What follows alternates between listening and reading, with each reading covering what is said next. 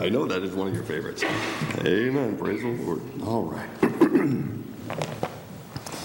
Oh, I promise you I will try not to pain you too much with the coughing and the spitting and sputtering and all of those things up here this afternoon, but I think it'll be a little bit shorter message than...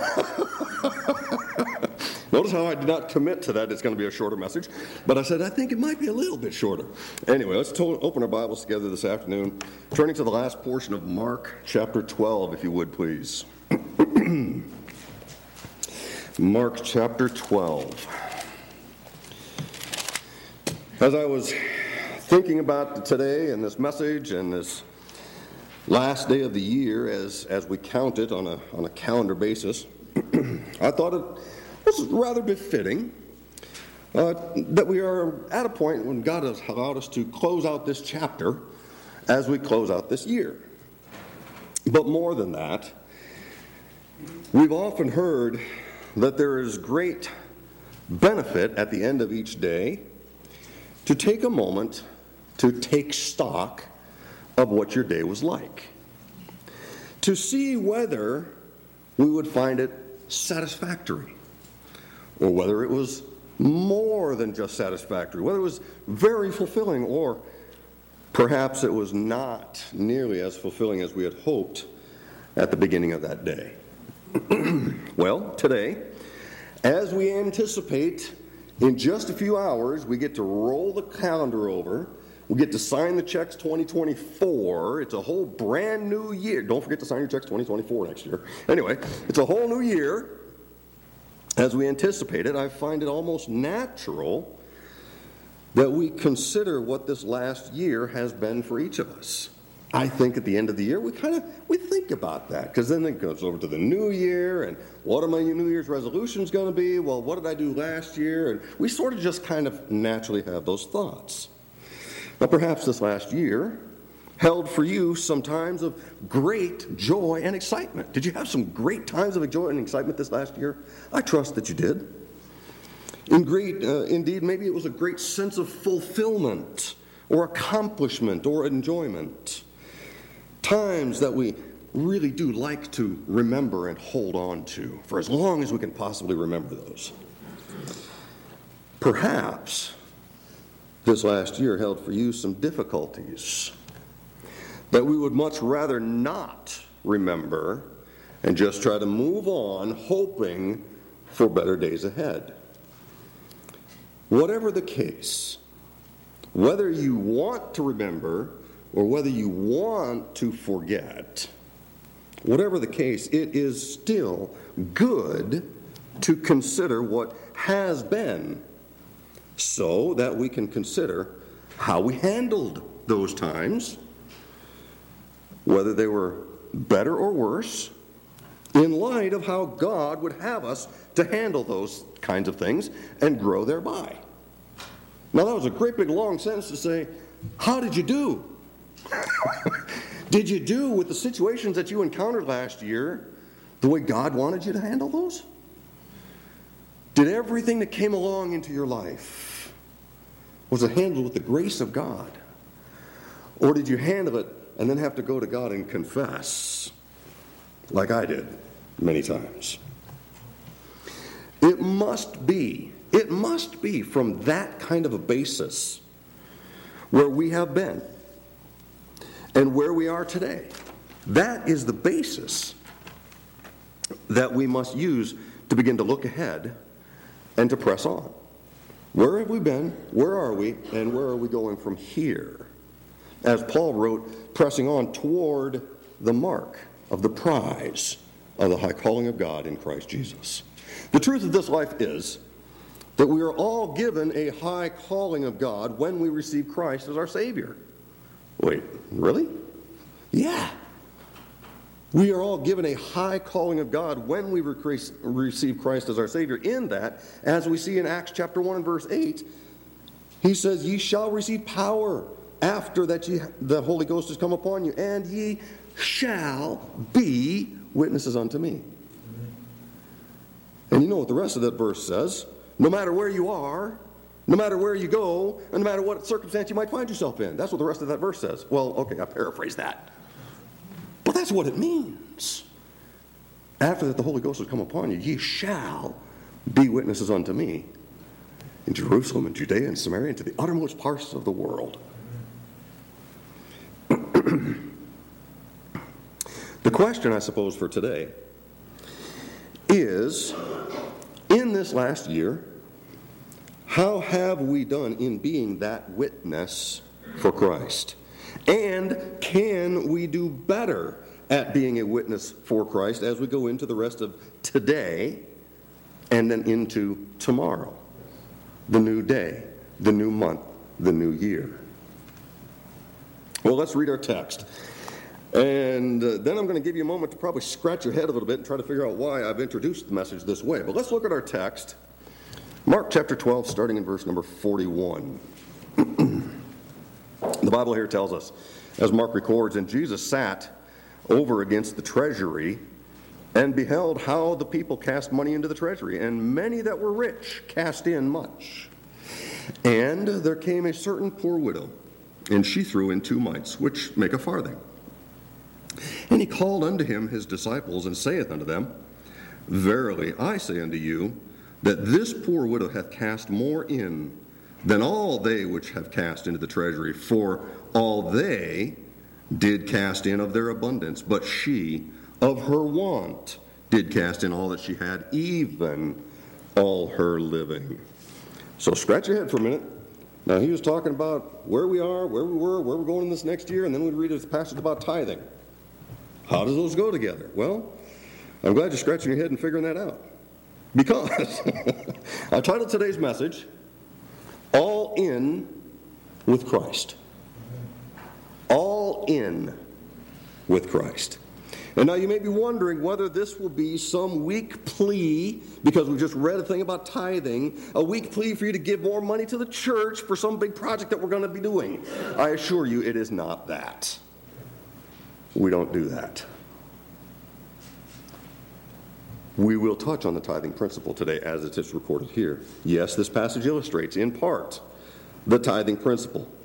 But the key phrase that I believe that we should focus on today, and we'll focus on it here in just a little bit, is how much the widow gave to the Lord. Not the monetary value of how much she gave, but the very final phrase of our text. Look at the very last words of this chapter. Even all her living is what she cast in. Let's pray. Father in heaven, as we look to this message today, God, I'd ask that your Holy Spirit would help us. Lord, open our hearts and open our minds, open our understanding, Father, for what you would have us to glean from this passage today. Lord, there's no possible way that I can explain everything that you have meant by this. But God, as your Spirit leads, won't you help us, Lord, to take a look at where we are and what we're doing in your name and what we're doing with our Savior. Father God, help us today to be all in as we close out this last year, checking where we have been and where we are today, and Lord, where we are going until you come back. Father, won't you guide and direct today, and we ask it in Jesus' precious name. Amen. So starting today with the first point, there's only 2 points, but the first point I've got is just the tithe worship. Now it's clear and evident from our text that Jesus, still being in the temple here in Jerusalem, and having answered, as we've studied over the last many weeks, having answered several less than honest questions by the scribes and the Pharisees, it's clear and evident he is now simply observing those who are coming and going from the temple. And the Bible tells us here in verse 41 that Jesus sat over against the treasury and beheld how the people cast money into the treasury. Now, notice the language, if you will, that God inspired here for this record. The statement is not that Jesus watched to see whether anyone would, nor how many would give into the treasury, or how many would not. That's not what was recorded. God inspired that Jesus observed how people cast into the treasury. That is, that Jesus beheld the manner. He looked at the heart's attitude as people came and gave into the work of God in the temple. He looked at the cheerfulness of the heart, as it were, as these were worshiping. Because as you and I well know, or if you don't know, let me tell you that the tithe is merely a means of worship between you and God.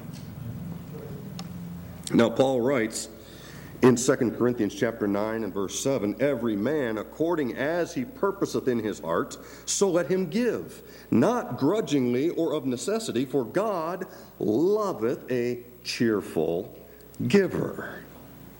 So the Bible tells us in our text that Jesus beheld how the people cast into the treasury. Tithing was a principle that was established long before Jesus ever walked the earth. In fact, we find the ordinance even as early as Genesis chapter 14, when Abram gave tithes of all that he had to Melchizedek, the high priest. Then in Malachi chapter 3, we also find, actually turn there with me, if you would hold your finger here, turn over to Malachi chapter 3. I just want you to see this from the Word of God. Excuse me. Malachi chapter 3, find your way down to start in verse number 7. The Bible here tells us that even from the days of your fathers ye are gone away from mine ordinances, and have not kept them. Return unto me, and I will return unto you, saith the Lord of hosts. But ye said, wherein shall we return? And verse 8 says, will a man rob God? Yet ye have robbed me. But ye say, wherein have we robbed thee? In tithes and offerings. Ye are cursed with a curse, for ye have robbed me, even this whole nation. Verse 10 says, bring ye all the tithes into the storehouse, that there may be meat in mine house. And prove me now herewith, saith the Lord of hosts, if I will not open you the windows of heaven, and pour you out a blessing, that there shall not be room enough to receive it. The tithing principle was established way back when? A long time before Jesus was walking the earth and observing how these were casting into the treasury. Friends, if God considered it robbery when you and I don't tithe and give offerings, in light of all that God has done on our behalf, then we would do well to consider this matter as importantly as God does. I will not stand here and tell you that this church, nor should any other church, ever counsel you on how you deal with your tithe to God. That is a principle that God has recorded that is for each one of us to pray and ask God to lead us into how do we do so. And we'll answer to God. You won't answer to this church. You won't answer to me. You won't answer to a treasurer anywhere. We will, however, give account to God for the things that God has written in His Word. Amen? Amen. Praise do be to God. For we have seen here how God has blessed this ministry for the faithful giving that He has instilled into many hearts, both here and those whom God has touched through our live streaming service. We've seen God's blessings as people are faithful to God. Well, in our study text, God does also acknowledge this as well. In the last part of verse 41, he says, and many there were, many that were rich, cast in much. He acknowledged that there are many that give. But note, if you will, that what caught the Lord's attention was the widow. It didn't catch the Lord's attention that there were so many that were giving so much to the church. He actually acknowledged it, but the widow caught his attention. Not because of the grand value of what she gave, but because of her heart in the matter. Verse 42 says, and then came a certain poor widow, and she threw in 2 mites, which make a farthing. You see, it was a significantly small value. But look with me what Jesus said and what He taught His disciples about that gift. Verses 43 and 44, the Bible tells us. And He called unto Him His disciples. He didn't call this out in front of all of the masses that were in the temple. He taught His disciples. He said unto them, Verily I say unto you, that this poor widow hath cast in more than all they which have cast into the treasury. Verse 44, he says, for they all did cast in of their abundance, but she of her want did cast in all that she had. Now those who were rich, they were coming and they were giving much.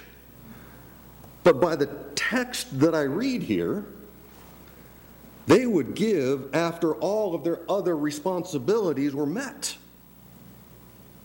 Jesus said they did cast in of their abundance. That means that they gave a part of what was left over. So it really didn't impact them in a meaningful way. There was no need to trust God for anything at that point with what they were giving. They could have all of their indulgences, and then, well, we're going to give to the temple, and look how much we're giving to the temple in a grand gesture. Isn't it true that we've seen over the course of the gospel that the Pharisees and the scribes love to appear in their long robes? They love the salutations in the marketplace. They love to put on a show. And I feel like, based on this text, that the many that were there giving because they were rich were doing so just because they could and wanted everybody to see how much they were supporting the church. But that didn't matter to the Lord.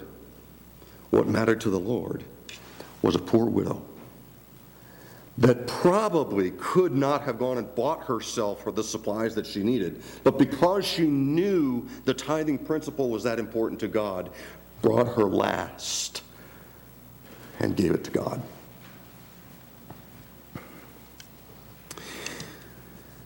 Those who were rich gave of their abundance. They gave to the temple in a grand gesture of kindness. But this poor widow couldn't have bought herself the provisions that she might have needed. Probably couldn't have bought groceries for the week with 2 mites.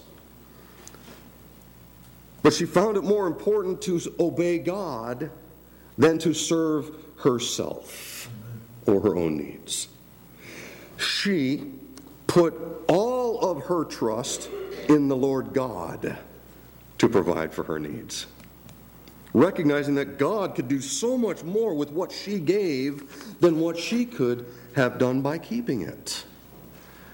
Don't misunderstand. Please don't misunderstand. I'm not up here preaching that we all need to take our whole paycheck and dump it into the church and let God take care of our needs. That's not what I'm saying.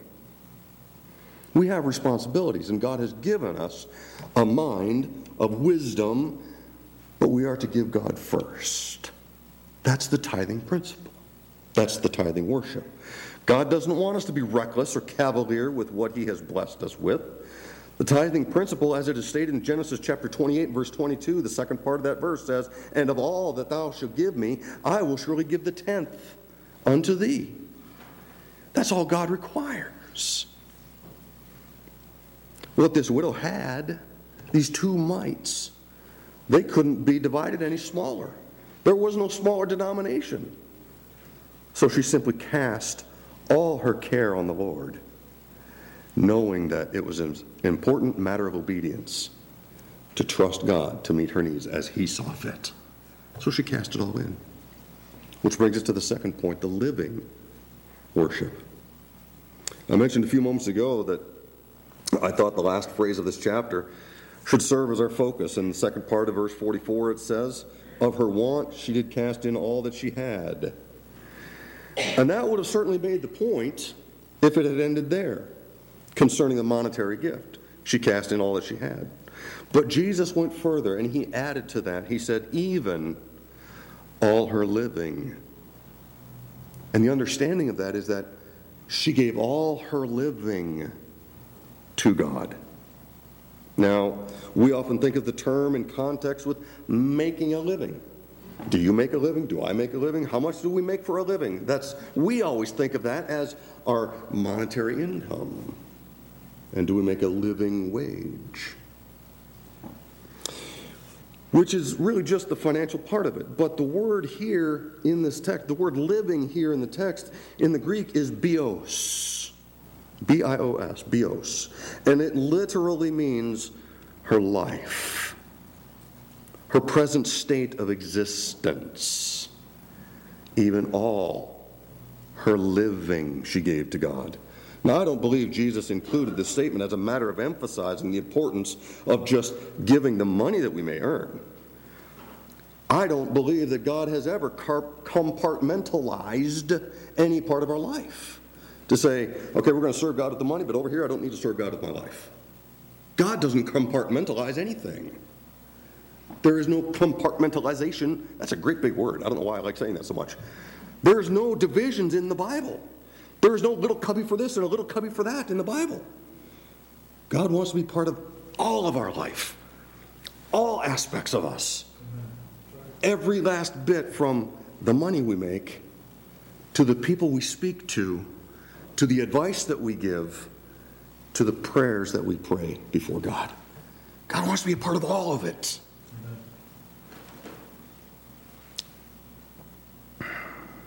God is omnipresent. He is everywhere that God can possibly be. He is everywhere that there is to possibly be. He is everywhere, and He desires to be our God in every aspect of our life. Romans chapter 12 and verse 1 tells us, I beseech you therefore, brethren, that you present your bodies. What is that next three words? A living sacrifice, holy and acceptable unto God, which is your reasonable service. And in Colossians chapter 3 and verse 17 we read, and whatsoever you do, in word or deed, the Bible says, whatsoever you do in word or deed, do all in the name of the Lord Jesus, giving thanks to God and the Father by Him. So it's a living worship. What caught the Lord's attention was this widow who recognized it was more important to trust God than to trust what she might have been able to scrounge with two little mites.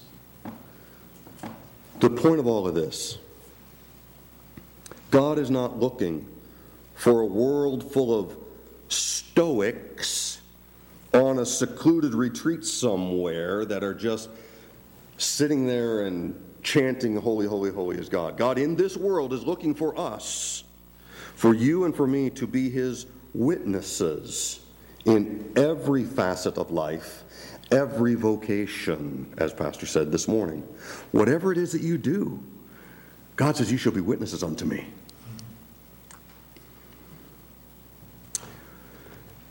He's looking for you and me to be witnesses in every facet of life and vocation who are, as Paul states, He's looking for those who are not ashamed of the gospel of Christ. For it is the power of God unto salvation for everyone that believeth, both to the Jew first and also to the Greek. It doesn't matter who you are.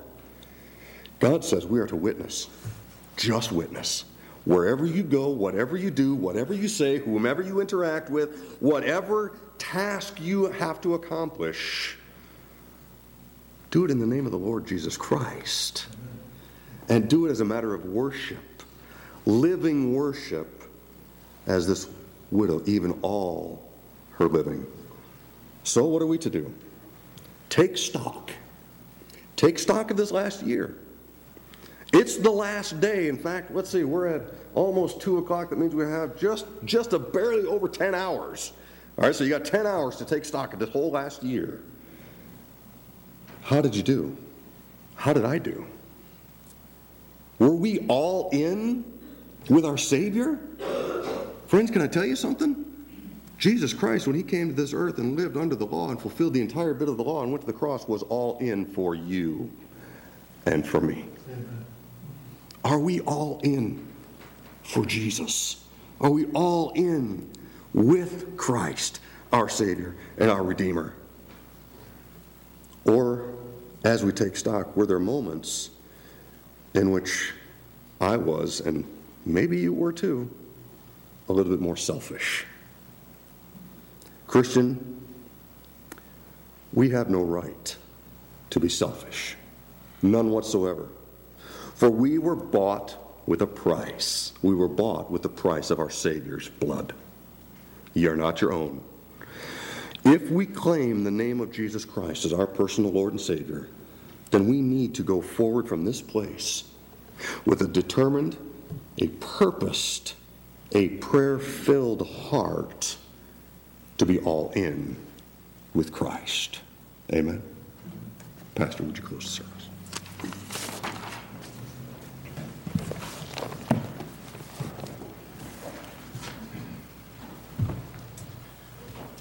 Well, that sounds like a pretty good slogan for the year of 2024. All in. All in for Jesus. Amen? So think about that. Connie. We have a special prayer for Lori Tall. What happened? Her stomach's damaged and it's very stressful for her. Okay, yeah, because she's been going through some health issues. Yeah, we can definitely do that. All right, let's bow. Father, we thank you for this time that we could be together today. And Lord, we do think of those who are not feeling well in our midst, those who are sick in our midst. We certainly lift up Barb Mallow, continue to pray that you guide and direct, give the doctors the wisdom and the discernment, family and friends, also the discernment that they need. And Lord, may she continue to be strong in her passion and her love for you, and to seek each and every opportunity to be able to share why she has that peace that passes understanding. And Lord, we also think of Lori today, and the Lord, knowing that she's been going through some physical issues, and do ask and pray, as Lord, she's been such a faithful individual, and Lord, a very giving of her time and giving of her passions. And so, Lord, we just pray that you guide and direct. And Lord, if the doctors haven't figured it out, then we do ask and pray that, Lord, you provide the healing and the strength that she needs, and that, Lord, she'll continue to use this adversity in her life as a means by which to be able to share the gospel with others that she'll be brought into contact with than otherwise she might have an opportunity to do. And so, Father, we do ask and pray that you'll be with Rose and Jim and meet their needs as represented there too. Lord, we do ask and pray also that as we look out over this year, 2024, we can answer the question, am I all in? Because, Lord, we know that sometimes we have seen that money issues can be a big problem in people's lives. And, Lord,